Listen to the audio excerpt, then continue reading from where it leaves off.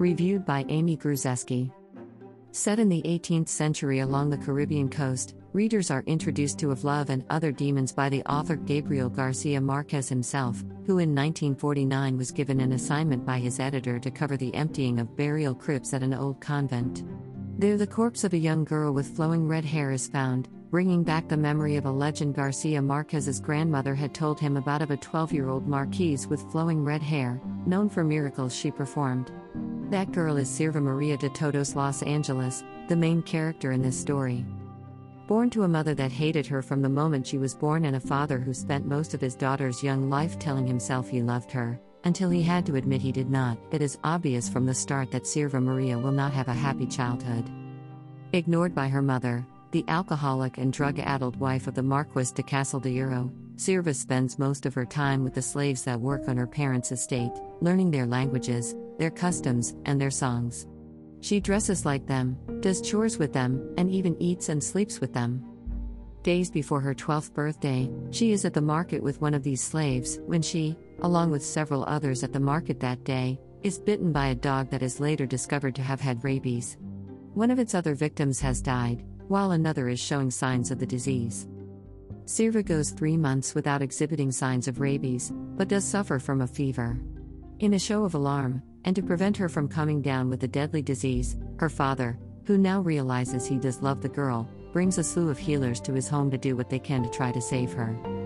What they succeed in doing is giving her so many bizarre and questionable treatments that they induce a variety of symptoms in the girl that lead those around her to believe she is possessed by demonic forces.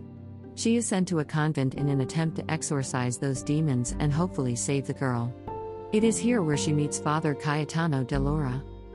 During their first meeting, de Lora finds himself intrigued by the young girl, who he now doubts is possessed, and in short order, falls madly in love with her, and she eventually with him. It is a forbidden love and one that will not go well. It is at this point that the most engaging parts of the story really take off, as the first half of the book is spent outlining the characters and their history, as well as describing the houses and places where these people live.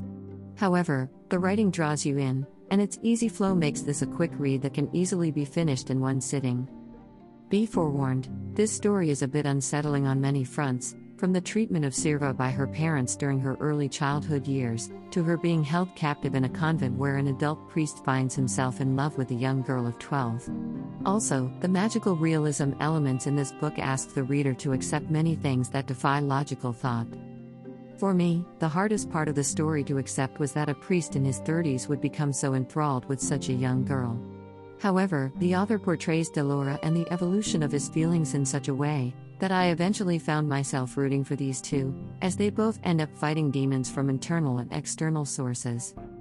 This book is dark and upsetting, so not a feel-good read or happy ending love story, but also compelling and thought-provoking, and one that I continue to think about, which is why I consider it a good read. Although, I recommend reading it in a short period of time, as I think it is more impactful that way, as all the characters and forces at play in this story stay fresh in your mind, and allow you to mull over what happens to these two doomed individuals on several different levels: moral, romantic, logical, and personal. Be sure to stay up to date on our latest reviews. Click here to sign up for our e-newsletter.